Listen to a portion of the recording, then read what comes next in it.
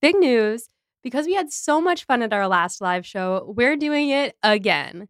That's right. We're going live again, but this time we're going to the Ripped Bodice in Brooklyn, which is an absolute dream come true of a location. This show is going to be part of a larger romance festival being put on by Fish Market Theater Company, and I'll give you details about all of the awesome events that they'll have going on that weekend soon. But for now, head on over to the ticket link in the show notes and get your tickets for our performance, which will be on March 9th at 7:15 p.m. Eastern Time. We don't have streaming set up quite yet, but we're working on it because we know a lot of you aren't in New York. But if you are, or if you can get here, we hope that you'll get your tickets and come join us because it's going to be a blast. Graham, you look so handsome Thank with your little you. shave and haircut. My mom said the same goodness. thing. Shave and a haircut, shampoo. You look great. I just was gonna say you look nice, but then I was like, I'll wait to record that. Oh, we have evidence now. Yeah, exactly. It's on the record. Yeah. Bring that to a court of law. Your Honor, I would like to state for the record that Graham looks nice. The record clearly says that my mom thinks I look handsome, Your Honor. And we have some corroborating evidence from my mom friend, who's the quintessential mom friend of all wine mom friends out there. It's true. That's really like, Graham, you don't understand. When I was in No, college, I saw the Target glasses. Wow, clocked. Those are all gifts. I will say this. I have a friend's mom who got me a wine glass that says good day and then bad day and Don't ask. Don't ask. With different gradations. Yeah, exactly. Like more wine as it goes. And both Molly and Mike became like totally obsessed with this wine glass. And whenever one of us would get it, we just go, don't ask. But my dishwasher washed away the gradations. So now it's just a regular wine glass. Oh, I thought it was going to be just a wine glass that only said just don't ask on it. I'm not usually a fan of those things, but there is one coffee mug that Sarabelle owns, my friend Sarabelle, that has coffee levels on it. And it's like, don't talk to me, getting closer. And the third one is just, I will poop.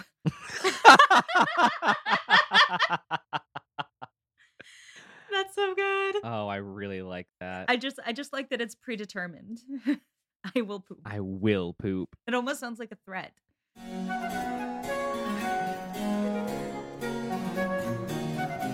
This is Becca. This is Molly. We're here to talk about Jane Austen. We are here specifically to answer your questions that we posted onto the world on the internet. World Wide Web. The World Wide Web. And we are here specifically to talk with Graham. Did I ruin my intro? Did I come in too early? No, it was a nice teaser. For those of you who've been listening to us for a while, you might remember Graham, our audio engineer. Graham, say a good old big hi to the people. Hello, people. So we put out a call for questions to all of you, and we got so many, but we don't have enough time to answer all of them. So we've selected approximately 30, maybe 29. I don't remember how many. And we're gonna talk about them. Graham is gonna ask them to us, propose the questions, be our host, if you will. And I think we should just dive in. What do you all think? I think so. I just wanted to say a big thank you to all of our listeners and our followers on Instagram who sent us questions. We loved all of your questions. We have only time for a few, but I just wanted to say thank you anyway, and you guys are great. Yeah, it did make us very, very happy to see how many questions we got, because I feel like there's always oh, I don't know, like, well, people ask us questions and then they're just like spilling in, and it's so exciting to see that you are listening and want to know things. So thanks for participating. Absolutely. Thank you, everyone. So the first question I have is a fun one. It is try ranking all of the Austen men from Pride and Prejudice and Sense and Sensibility in one list. So I feel like Wickham goes to the bottom. I guess I agree. Wickham, and then above Wickham is probably Willoughby. Yes, and then above that I'd put Mr. Collins. Sure. Actually, can we put Mr. Collins below Willoughby? That's unfair. I was gonna suggest that, actually. That's unfair to my boy. I think that's unfair to movie Collins, but I think that book Collins is a big asshole. That's fair. Yep. Okay. The other thing is that yes, Willoughby is a villain and Collins is not, but Willoughby has a lot of intrigue and Mm-hmm. he's hot and he's one of Jane Austen's best fleshed out villains. So Yes. I think he gets a little edge over Collins because you just look at Collins and you're like, oh, It's just some no. guy. Yeah, I want to make a case for, not that I like Willoughby, I don't, but imagine being in Willoughby's position for a minute. And you know when you are in a situation and it gets out of your control and you're like, I wish I could reel this back in, but it's too late. Like, I kind of feel like, and this is not, this is devil's advocate. Because I was gonna say the thing he did that got things out of control was seducing and impregnating a like 15-year-old girl. Yes, I think he's not a good guy. Fellas, he don't is- you hate it when? But I'm saying that, like, I think that he is just aware enough of how shitty he is that he has remorse, and that puts him above Collins, who I don't think has remorse Yeah. Or any awareness at all. or awareness in general. Yeah. So, okay, so we've got Wickham and then Collins and then Willoughby. Here's a question. Are we ranking how far out are we ranking? Are we ranking just like potential love interests or are we ranking guys like Daddy Bennett and Mr. Palmer? I'm including Daddy Bennett, and I would like to include Mr. Palmer, but I think that if we include Mr. Palmer, we have to include Mr. Jennings, and then we have to include like all of the Mr. Forresters and Mr. Jennings. Mr. Sir John Middleton. There you go. So I think that let's keep it to love interests and Daddy Bennett. Okay. Love interest and Daddy Bennett makes things simple because I was going to be like, because if we're doing more, we'll have to add John Dashwood and he's at the very bottom. Yeah. Yeah, you're right. Okay, so right now we have Wickham, Collins, Willoughby. That leaves obviously our four boys: Bingley, Darcy, then Eddie and Brandon, Mm-hmm. And Daddy Bennett. and Daddy Bennett. So I think that I'm gonna put Eddie at the bottom. See, I'm gonna put Daddy Bennett at the bottom of the five. Yeah. That's the correct Fine. answer. Yeah, I was gonna say I think Graham's gonna back me up here. Yep. Sad that we don't get the love for Colonel Fitzwilliam that he deserves. Shoot. Can No, we I'm include kidding. him? We don't need Colonel Fitzwilliam. He's just in my heart. Fine. Okay, yes, fine, Daddy Bennett. I understand logically why that needs to happen where it's gonna happen. So Daddy Bennett and then Eddie I think that's fair. Yeah. and then Bingley. Yeah. And then this gets hard because you have Brandon and Darcy at the top. And to be clear, we love all of our four boys. Mhm. In my list, Bingley would probably go closer to the Higher up. top, Yep. Same. Just love Yep. love that little nugget. Well, do you want to make a case for him? I agree that Bingley's number 3 on this list because in my brain we're also including sort of whether or not they're kind of iconic, whether or not they're emblematic or crucial to the story. And Bingley's fantastic, but he's of the 4 love interests we're discussing, the least in the book.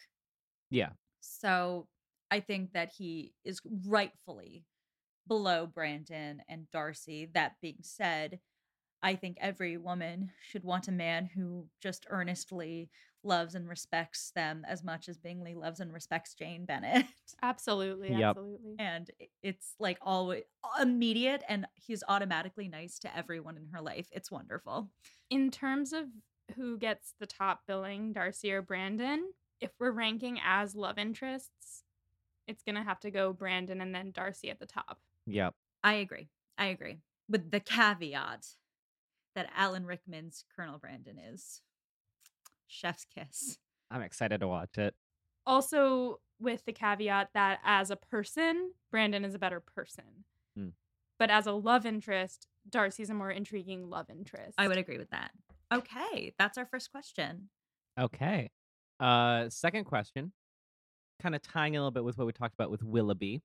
How does Austen write female villains compared to male villains, in your opinion? I think that something that we talk about a lot on the show is this concept of girl mean. And I feel like she makes her female villains much more savvy and kind of petty, and her male villains are just like bad people. I think that's right. I mean, I'm going to add a caveat here that Molly's only read 2 books, and I am only going to answer for those 2 books because there are later books with later villains that we have not gotten to that add a little bit more color. But if we're just talking about Sense and Sensibility and Pride and Prejudice, I think there's a couple trending things. One being that Jane Austen writes a lot more female villains who are of higher class.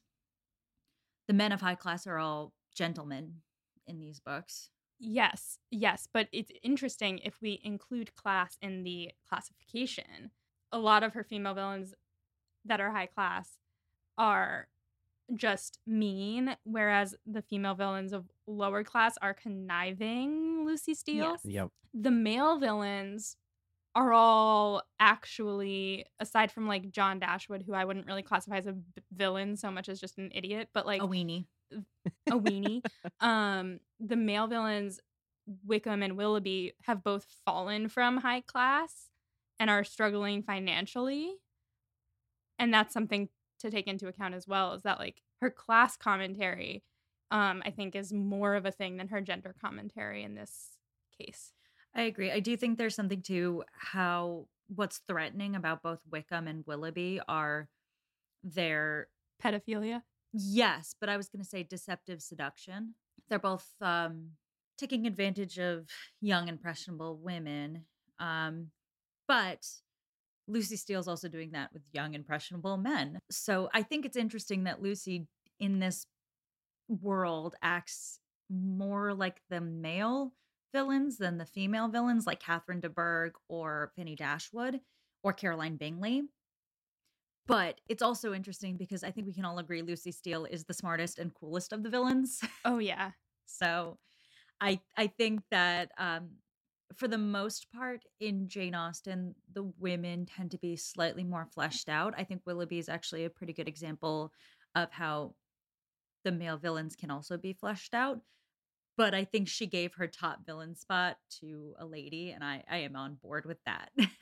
Oh, yeah. Okay, great. What are some unexpected things that came out of starting Pod and Prejudice? Ooh, that's a good question. I think I'm thrilled and floored by how many people love our podcast. It's really nice. Yeah, I think I for me it's a similar answer in that I definitely wanted people to love our podcast, but when we started it, we were like, it's okay if nobody listens. Like, we want to make good content, but it's definitely going to be a small niche because it's Austen and blah, blah, blah, blah. But at that time, I didn't really understand how large the Austen fandom was and how they are interested in a lot of the same things that we're interested in. Like, there's a huge fantasy crossover and all of this stuff. So the number of people listening to the podcast has been a lovely surprise. And during the pandemic, there was a time when a lot of people were crafting and sending us stuff. And that was really sweet. Really fun fact, guys. During that time, someone sent us some lovely painted prints of 2 love interests. Yeah. And at the time, one of them was Darcy and one of them was Alan Rickman's Colonel Brandon. And Molly was like, I don't know who this other guy is, so I'll take the Darcy one. And I was like, ha. And I was like, I'll take the Colonel Brandon one. But I was like, I'll take the other guy. And now Molly's furious that I got Colonel Brandon. Do you think love and dating is easier or harder after reading Austen? So I have never dated before reading Jane Austen. So I'm the wrong person to ask about this. So we'll defer to Molly on this one. I think because I'm not primarily dating men, my perception of love and dating is not super duper affected because I'm not comparing the people that I'm dating to Mr. Darcy or Colonel Brandon, for example. But I don't know.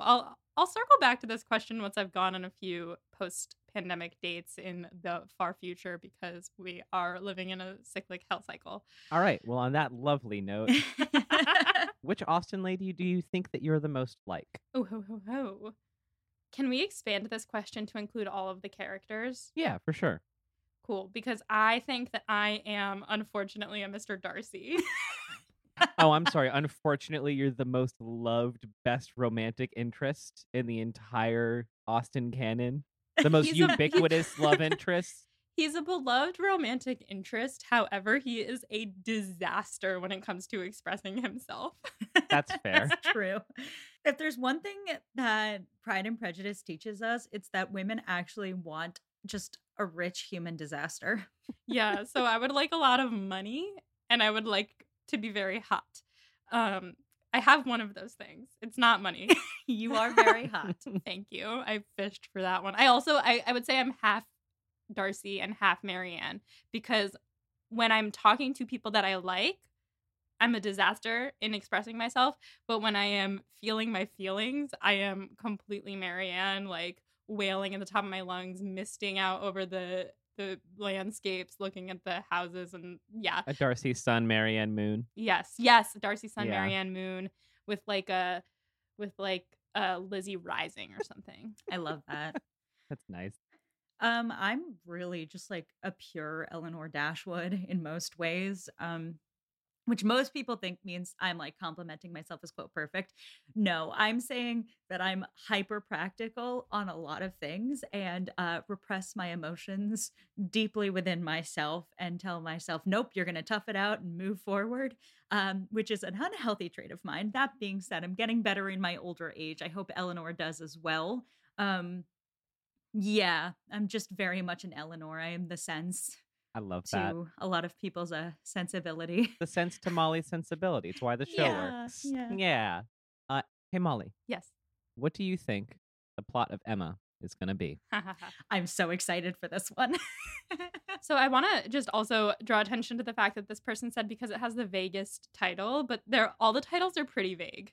I mean, I know Pride and Prejudice and Sense and Sensibility. I guess okay, and Northanger Abbey is about an abbey, and Mansfield Park is about a park, but Emma is going to be about a girl named Emma. Good start. And with the caveat that I know someone who is named after this book and loves it and said that it's because she loves to set people up. I think it's going to be about someone who's trying to set people up. She's like trying to play matchmaker. That much I think I know.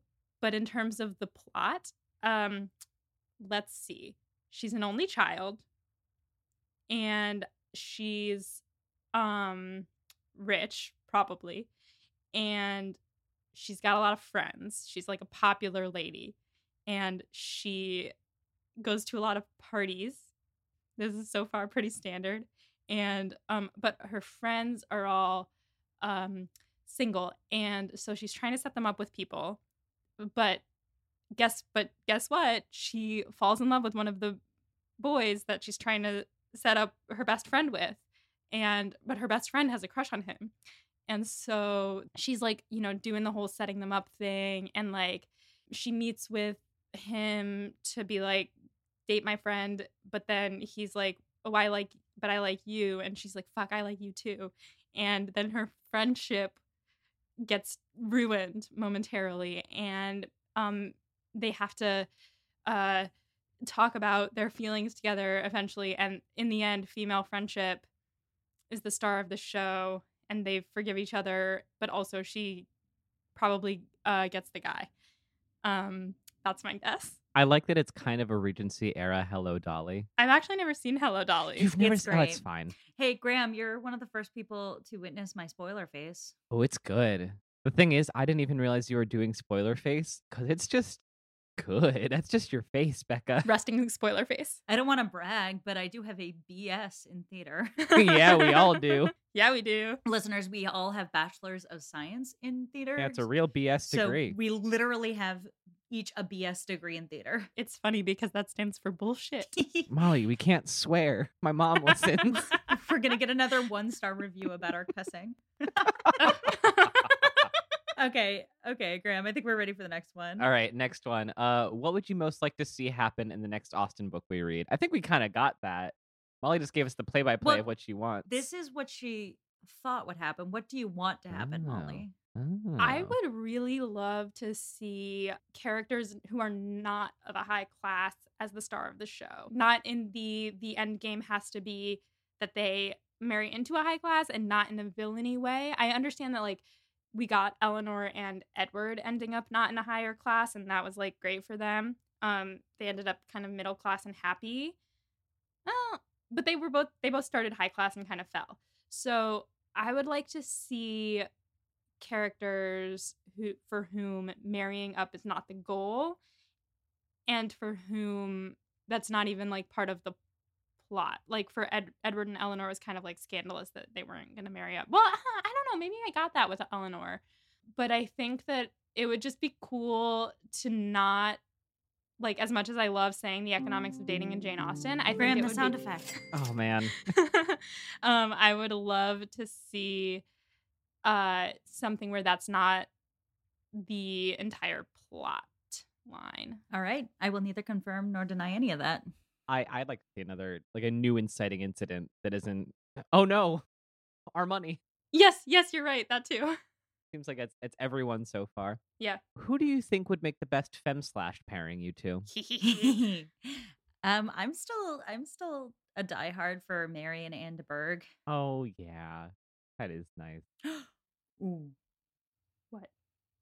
hear me out. Hate sex between Eleanor and Lucy Steele. Hear me out, because it saves two birds with one stone.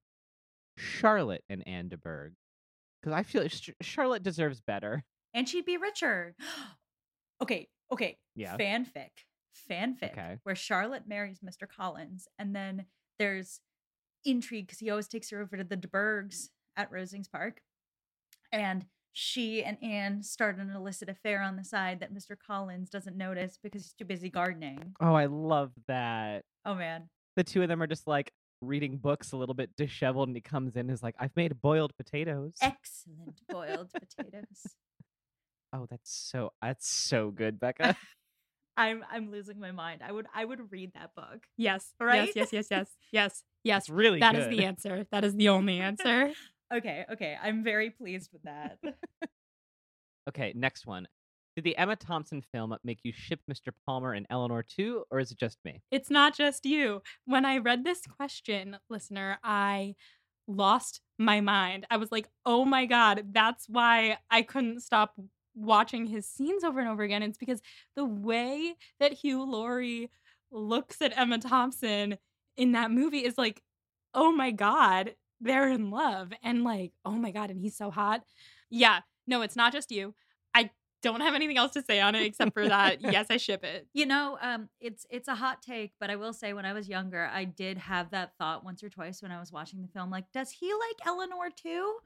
Because Hugh Laurie definitely seems to be playing like a little bit of a crush on Eleanor Dashwood. It's a very, very weird acting choice, but I'm into it. Yeah, I think it kind of makes sense because in the book, it's like Mr. Palmer's an asshole, and then all of a sudden he's like a nice guy, and you're like, oh, like he's being nice to Eleanor, and we kind of talked about it as him being a good guy who's kind of annoyed by his wife, like Mr. Bennet or whatever.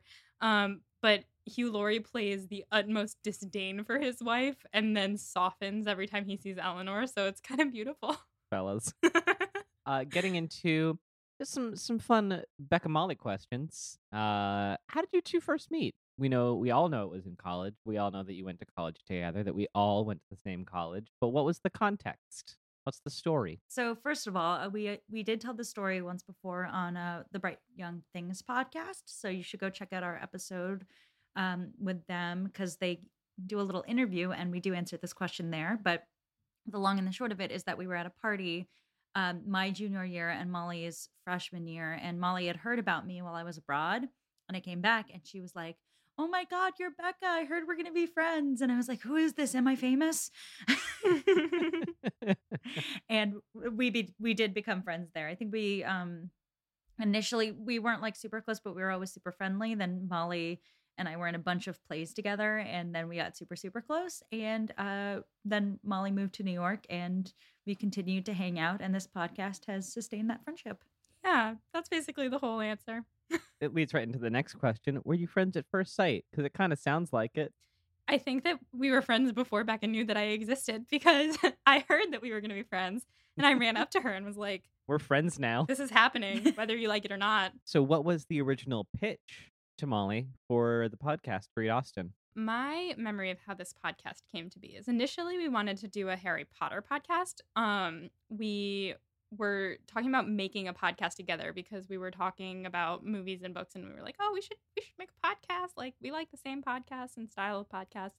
And we were talking about making a Drunk Harry Potter podcast, and it was kind of chaotic and all over the place, and we didn't really know what it was going to be about or what was going to make it different from the other Drunk Harry Potter podcasts out there.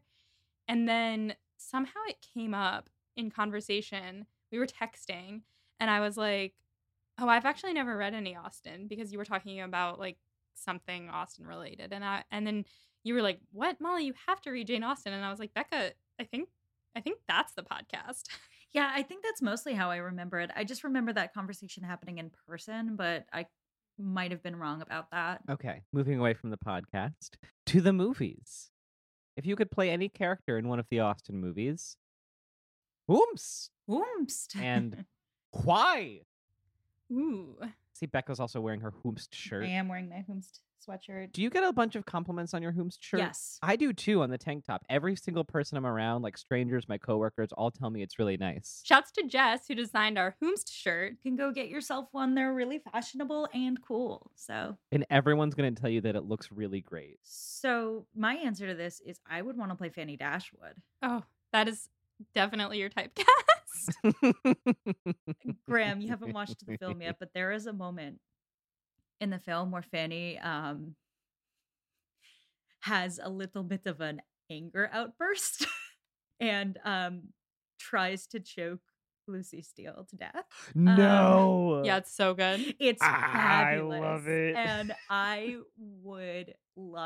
love playing a villain, and I'm very good at playing a villain. It's so much fun. It's so fun. And so I would just adore being that kind of character and getting to just like be wretched to everyone around me. God, I love it. In like 20 years, I would like to play Mrs. Bennet. Yes. God, that is Molly. You have done yourself. Thank you. Hair toss. Graham, which one would you want to play? I'm thinking about it, and you know how I'm trying so hard with Sense and Sensibility, but there's so many balls in the air, and I barely know who the men are. Yeah, fair. So it's kind of between like Wickham, Darcy, and Bingley, and I don't think I'm hot enough to make Wickham work. Like, I'm a handsome man. We've established this on the record, but I think you know what? No, actually, I want to be Wickham, because I once had an acting teacher tell me that he doesn't know if he wants to give me a hug or run away from me screaming. And I think that's what Wickham needs. You have to Yes. like him. That's the exact energy of Wickham. Like, you have to be endeared to him. If you're not, then he doesn't work. Yeah, I was gonna say you should be Wickham too. It'd be so fun. Yeah. Be a little terrible little shit man.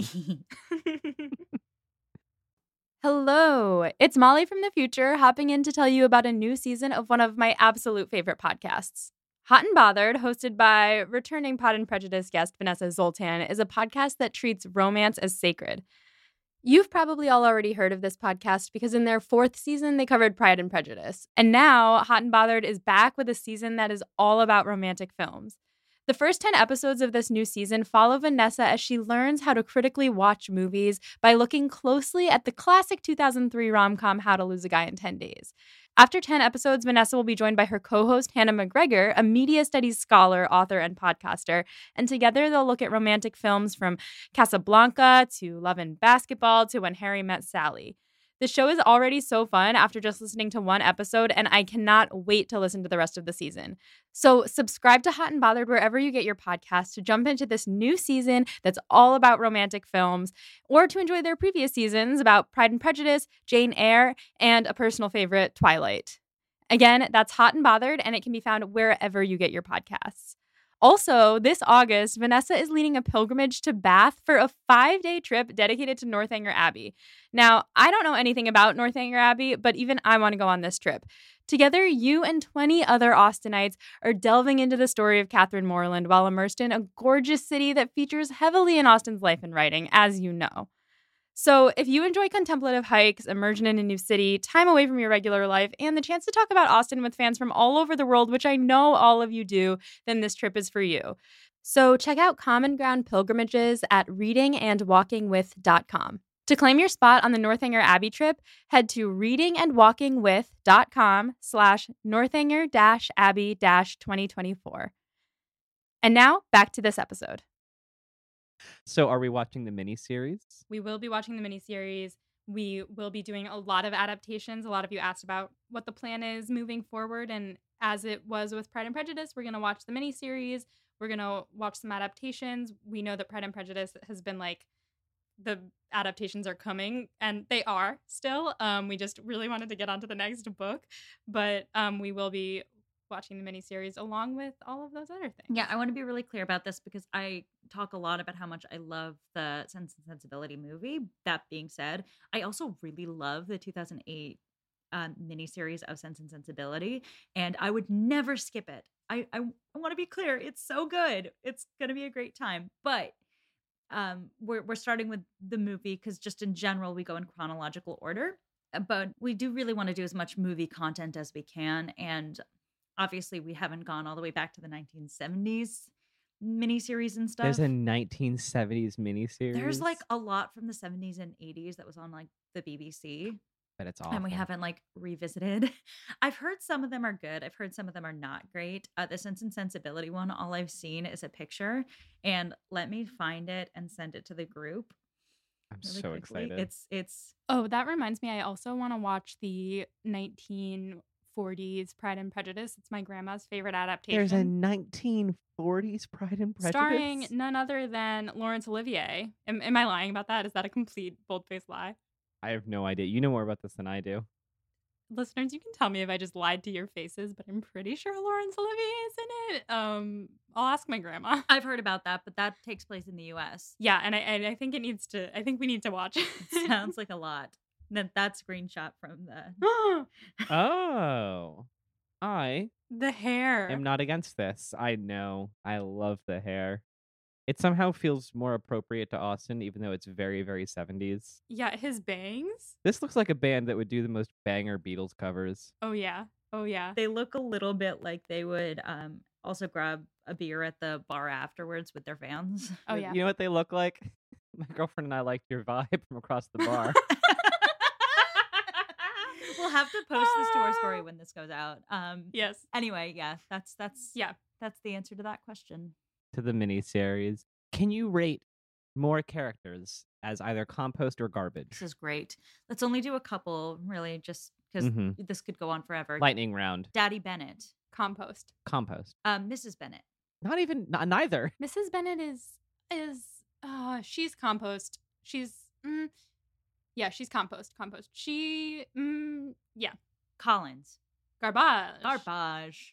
Fine. Oh, Were you gonna He's say just a compost? guy. He's just a guy. He is just a guy. You know what? Yeah, it's hard because I feel like the only truly garbage people are like. Well, let's keep going. Let's keep going. Keep going. He could go either way. Yeah. Yeah. Lady Middleton.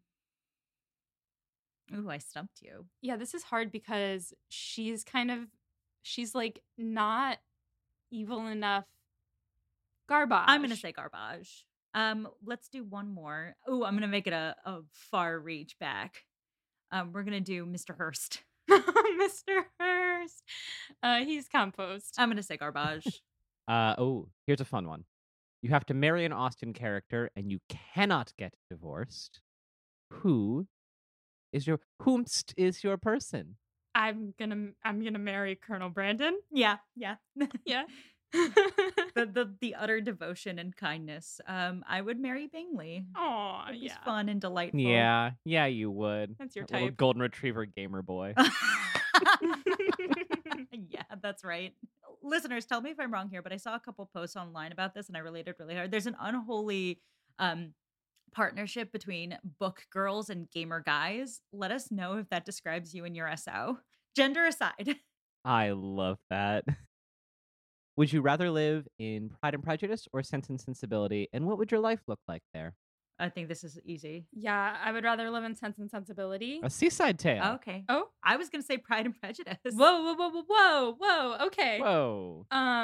I would rather live in Sense and Sensibility because if I was going to be like one of the sisters, for example, I would rather be in a family where everyone loves each other and is nice to each other and cares so much about each other instead of such a high stress, high chaos environment. I mean, yeah, I was gonna choose Pride and Prejudice because Sense and Sensibility is just filled with like tragedy after tragedy after tragedy. And Pride, no matter how much everyone loves each other, it's very intense. Whereas Pride and Prejudice is, there's some stressful moments, but it's mostly just everyone hanging out and being funny together. Graham, what do you think? I love the idea of being near the sea, but that's the only thing tying me to Sense and It's a Sensibility. seaside tale. Because it's a seaside tale. You can't get away from the sea. But also, I think probably Pride and Prejudice, because like, if you're your Marys Bennets, then kind of nothing bad happens to you. You're just chilling. Doesn't really matter so much that like, yeah, your family's got financial troubles. I'm gonna go read and play the pianoforte. True. But I do take Molly's point. It would be if the question were which family would you rather be in, I think it's probably better to be a Dashwood. They're a little bit 100% they're a little bit of a Dashwood. healthier family unit.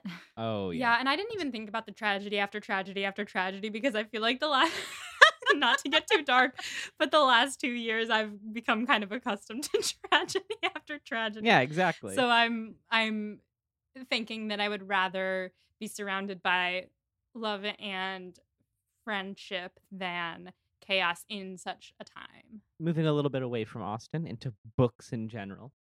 Outside of Austen, what's your favorite genre to read? Oh, this is such a good question. So, I read a lot, and I am pretty busy. So, reading comes not as often as I would like it to, but I have a system for reading where I read print book versions of fiction novels, and then I do audiobooks for nonfiction. So I love nonfiction books. I particularly really like nonfiction books that deal with history or with sociological or socioeconomic dynamics. So I think those are really interesting. But if we're talking about more fun, novelty type things, I'm a really big fantasy nerd. And I also really enjoy the Leanne Moriarty set of sort of clever class struggles in modern day societies. And I am also a really big fantasy nerd. And so, like, fantasy, high fantasy, YA fantasy, and particularly outside of fantasy, romance, queer romance leaning. But occasionally, like right now, I'm reading a straight romance book, and that's fun too, but I'd prefer it to be gay. Molly has a very, very specific niche of like sweet, like little fantasy queer books. Yes. I love a good mystery. If you put it like, I love Agatha Christie. Molly, the summer that you asked me to work on this show, I was reading through just like a bunch of Christie novels that I picked up for like $1 a Oh, piece wow. because they're just so like well paced, and I love a good. I love when a book has a secret and it doesn't let you know it, and it's like, ooh, I'm trying to figure it out as the characters are. Yeah. Put that into any setting, I'll read it. I love You it. know, a book you might like is An Absolutely Remarkable Thing and a Beautifully Foolish Endeavor by Hank Green. Ooh, It's the Greens. about, yes, the Greens, and it's about aliens, and it's also like kind of a mystery because it's like all about a puzzle that the aliens have set for the humans, and so you're like reading and you're like trying to figure out what the puzzle is. So would recommend. I'm gonna plug myself real quick. I'm actually working on another podcast. I'm cheating on you. My friend Davis and I are working on a podcast right now called Rec Quest. Oh, yeah, you told me where about yeah, so the idea is I've fallen out of love with reading a little bit because of academia. And so his job is now he's going to give me as many requests as possible to try and suss out my favorite book, the best book I've read. And so his recommendation for me for the next episode we're going to record is called Gideon the Ninth, which is a sci-fi mystery, a queer sci-fi mystery. That's Murder like mystery. my niche. Yeah, exactly. Queer sci-fi murder mysteries. So check out Gideon the Ninth, and then also at some point maybe check out RecQuest when that starts dropping, whenever it does. Next question: all-time favorite book? This is so hard. I only recently, and by recently I mean probably around November 2019, started reading for fun again outside of like rereading Harry Potter, because academia, like you were saying. So I used to say that my favorite book of all time was The Phantom Tollbooth, and I think that, I mean, it still holds up. Obviously, I reread it in college and I was like, wow, this is a beautiful book. But the book that I've read the most recently that I'm like, I want to tattoo this on my body is Under the Whispering Door by TJ Klune. And I think that might be one of my favorite books of all time. I love that. So I learned to read on the Harry Potter books. I started reading them when my dad read them to me when I was 4, so they have a special place in my heart. Recent events aside. But my favorite book of all time is probably Wuthering Heights, which I said before on the podcast, and we got some backlash. But to be clear, I love Wuthering Heights. It's not a romantic book, it's a horror, a cautionary tale, and a little bit of a philosophical exploration of how evil forms and what evil means when true love and compassion are there alongside evil. I think it's one of the most interesting books of all time. I think it's wild that it was written by a woman who was, not out on the town very much and died young. So love Wuthering Heights. I have to cite that one as my fave. What is your favorite non-Austen book that you've read this year? This was a great question, and it is a different answer for me. I had to narrow it down to 2 because I couldn't choose. But the first one is The Vanishing Half by Britt Bennett. Oh, yeah, that's really a good. really fantastic book. It's about 2 light-skinned Black women who are identical twins, and one really explores like her identity through Blackness, and the other passes for white through life. And it's a really interesting commentary about American identity and race dynamics. It's a really wonderful book. Highly recommend it. And then the second, and this is going to be a plot twist, I just recently finished the Lord of the Rings series. Nice. And I was kind of lukewarm on the first 2 books. They were really dry and really long and didn't have much going on. But I loved the Return of the King, and I loved the way Return of the King ended. So I was like alone in my house, just like deep sobbing when it ended. So it's going to get a spot as one of the best books I read this year. Wow. That is amazing. Good for Tolkien. Good for him. So I just named one of the books that I read this year as my favorite all-time book. So I think that's probably going to have to stick. I read Under the Whispering Door by TJ Klune. Additionally, House on the Cerulean Sea by TJ Klune, or House in the Cerulean Sea. TJ Klune has fast become one of my favorite authors with those 2 books. And so right now I'm reading another one of his books. It's a little bit weirder and I'm not sure if I like it as much, but those 2 books are definitely 2 of my favorites that I read in 2021. So I'm excited to see what I find in 2022. Yeah. More favorites. What are y'all's favorite places in the world? Oh, I love this question. I have done a lot of traveling in my life. My family always used to go on like fun trips for holidays, and I also studied abroad, and I studied abroad in Russia. And I think that one of my favorite places in the world is Moscow. Graham also studied abroad in Russia. I did. It was beautiful. But I don't know I think honestly though, I might have to go with something a little bit not somewhere that I actually have like lived or worked or anything. But just one of the trips that I went on when I was younger with my family was Portugal. And I like fell in love with this place, and it's so like old, and there's castles and stuff, and like we found these like ruins, and there was a chocolate festival going on when we were there, so that helped a lot. But like Portugal was really cool. I don't know, this is hard. Becca, help her out. Yeah, so I mean, I have a lot of emotional connections to a lot of places I've been in the world, but for me, my favorite place is always on a beach. I like being on a beach when it's deserted at night and the waves are at their wildest and you're sitting and watching the water. That is my favorite place. I particularly love this on Long Island because that's where I grew up going to the beach, but Any beach where I can sit and enjoy the water late at night is my favorite place. That is very beautiful. That's so lovely. What is the best kind of jam for a PB&J? Because there's a right answer. I want to see if I have the right answer per Graham's request. The answer for me is blackberry jam. Oh. Actually, that sounds really good. That's not the right answer. That's the best answer. Yeah. That's the secret ending. That was a surprise twist. I was gonna say that the right answer is probably like a strawberry preserve. Yeah, obviously it's strawberry, but hang on a minute. But hang on a minute though. I've mostly recently I've been buying like darker jams. I'm not a big strawberry jam person, so Mm. like I would never purchase that for myself to put on my PB&J, and I'll put on whatever's in my fridge. I got a jam called Blue Barb, which was rhubarb and blueberry, and that is a very good jam. I think it is still in Becca's fridge. But it is a banger, and I would put that on my PB&J, but actually blackberry is the right answer. Yeah, I'm a jam boy. I grew up with a bunch of little berry bushes in my backyard. My mom made jams every single summer, so I'm very, very picky about jams. And I never once for a moment thought blackberry jam on a PB&J would be something. How did you come up with this? When?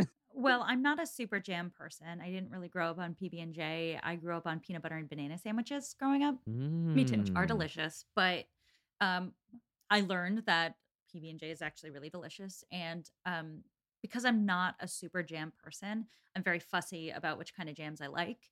And I really like blackberry jams. So I put it on most things. So, like, for example, last night, I had a couple cheeses and crackers on a plate for an appetizer. And I decided which accoutrement I'm going to put with it. And it was just a little bowl of blackberry jam. So I had cheese, a little blackberry jam, some cracker. And it's just a really good mix of sweet and like sour. Yeah, a little tart. It's got the right amount of tart to counteract how sticky sweet peanut butter is. Well, I know what I'm doing later today. Yeah, I was just thinking I don't have any jam in my apartment, but I need to get some because now I'm one, hungry, and two, want a PB&J. Yeah, right? And Johnson for one. What is everyone's favorite meme to quote? Good soup. Good soup. Molly and I, when we were living together, which was for just a few months until Molly found herself her own space in New York City. I showed her the good soup meme, the Adam Driver good soup meme, and it got really big. And then it just became a thing we would say to each other all the time in the apartments, and we'd just go, good soup.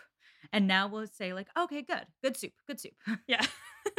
Hey, why can't we all live in a Regency era mansion forever? Is the next question. Yeah, I wonder that That's too. a really good question. We should. I mean, there's the whole like work, life, family obligations thing. But theoretically, what would be ideal is for the three of us to go purchase a small castle in the middle of the UK, or mansion, I guess. Yeah, Regency era manse, and Molly and I can get those little like duck bonnets that they wear, Mhm, mhm. and empire waist dresses. Graham, you can get those tweed pants that really accentuate the calves. You can bring your cat. I'll bring my boyfriend. Molly can bring her dog and her mother, and we can all. This came from Molly wanting to bring her dog, but saying, "No, my mom will kill me." Bring your Yeah, mom. so I get my mom, and they get their pets and significant others. we get our pet. As if your mother's not as good as my boyfriend and Graham's cat. My mom will be thrilled to come along. Amazing. And we'll like make tea buns, like bath buns. We'll make Yeah. like tea. I'll bring my spinning wheel. And because we're actually in the modern era, we can also each have an office where we can do our work from home. I like that. Oh, don't say that. I'll work forever. So yes, the answer is this sounds amazing, and yeah, we're gonna go do that right now. Yep. Just become a patron so that we can afford it. Our new patron goals. Oh, almost done. Is there any chance that we can release weekly episodes? Sadly, not quite yet. That is a far off goal that we have. However, with all of us at full-time jobs, it's a bit much. We wanted to address this because we have gotten this question a few times and we would love to, but it's physically impossible right now. It's nice that everyone wants us to do it, Yeah. but it's just not feasible. Yeah. Yeah, it makes us feel good, but right now it's like working 2 full-time jobs Oh, yeah. because daytime is for work and nighttime is for podcast work. Mhm. What's going to happen after we've read all the Austins? Quite honestly, we don't know. I mean, here's the thing. We just finished Sense and Sensibility, our second Jane Austen book, and there is still movie content to do. And then we wanted to do some extra Pride and Prejudice adaptation content. And there are so many other books, and we've been doing this podcast for well over 2 years now. So the answer is that by the time we get through all the Jane Austen books, it's going to be years later. It might be the end of the podcast, but that also might be in like 6 years. So we'll see. Yeah, there's definitely a future for us, and it is far enough off that when we get there, we'll know what's next. Absolutely. Is Becca reading books she hasn't read before? We go through them, or are we going in together? Again, a very good question. So we still have a few books I have read before. And the good news is that's going to be another few years. So basically, what you're seeing here on the part of this podcast team is a little bit of procrastination, where we are doing the easiest part first, which is following all through all the books that work with our current structure. Once we get through that, then we'll have a conversation and discuss what we want to do for the books I haven't read. There are way fewer than there are books I have read. So just count on us finishing up those first. Yeah, and we love hearing from you. So if you have, if you want to tell us what would be interesting to you as listeners, we'd love to hear that and take it into consideration when we're planning out those episodes. All right. And finally, a question asked by several people. What's the next book? What's season 3? We've gotten this question a couple times, and we're actually not really hiding it. It's been on our Instagram. It's actually on our highlight reel right now. But Molly, what's our next book? Emma! Yeah, so when we finish up Sense and Sensibility, we're gonna do a little bit more adaptation work after it for a little bit. But when we plug back into doing a book, that book will be Emma. I'm so excited. I'm so excited for Emma. I voted for Emma instead of Sense and Sensibility in the polls for the second one. I'm excited. I'm excited to watch Clueless also because I have seen Clueless, but it was long enough ago that I don't remember what it's about except for that there's like a yellow It's plaid. mini skirt suit Yellow plaid. set thing in it, and Weirdly or not, that actually is in the original Austen book. Yeah. oh, She has a fun plaid miniskirt. nice. Yeah. I didn't realize that was an Emma adaptation. It is. God, I fucking love Clueless. Oh, good. Then this is the first time Graham's going to have a vague idea of the plot going into editing. I won't get lost. Just make sure you refer to people as like Paul Rudd, and I'll know who's who. Wait, Paul Rudd is in Clueless? Paul, what do you mean? Oh my God. Listen, like I said, it's Don't been. say anything about him. I Don't know- say anything about it, Graham. I know Brittany Snow is in Clueless. Rest in peace, and that's all. Okay. I'm more upset that you didn't know that Paul Rudd was in Clueless. How old was he? I feel like He was a He's- young, handsome Paul Rudd. wow. I love Paul Rudd. Yeah, This we is all do. He's exciting. the sexiest man alive. I'm not gonna fight you on that, but He was voted. I think he was literally given the title. Wait, he Sexiest literally Man Alive was? recently. He was knighted as the sexiest man alive. listen. I agree. I just didn't realize that so did the People magazine. Oh, the people of the world agree. Wow. Good for you, Paul Rudd. All right. Anyway, I'm so sorry. Yeah, That's he really needs our validation. Paul Rudd, if you want to come on this show. Paul Rudd, if you want to hold my hand. Paul Rudd, if you want to hold me gently. All right. On that note, Well, thanks, Graham, for coming on and asking us these questions. This has been so fun. Yeah. And I can't wait to have you back on the show for more things because Molly, I I'm love always on the talking show. to you. You're always I on just the don't show, talk. but I can't wait to hear your voice on the show more because I feel like we need to have that.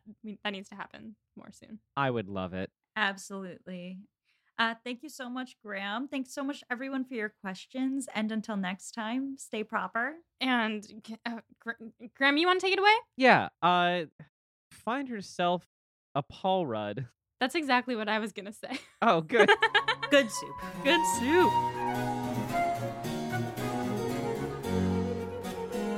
Pod and Prejudice is edited by Molly Burdick and audio produced by Graham Cook. Our show art is designed by Torrance Brown. Our show is transcribed by SpeechDocs Podcast Transcription. For transcripts and to learn more about our team, check out our website at podandprejudice.com. To keep up with the show, you can follow us on Twitter, Instagram, and Facebook at Pod and Prejudice. If you love what you hear, check out our Patreon at patreon.com/podandprejudice to see how you can support us, or just drop us a rating and a review wherever you listen to podcasts. Thanks for listening.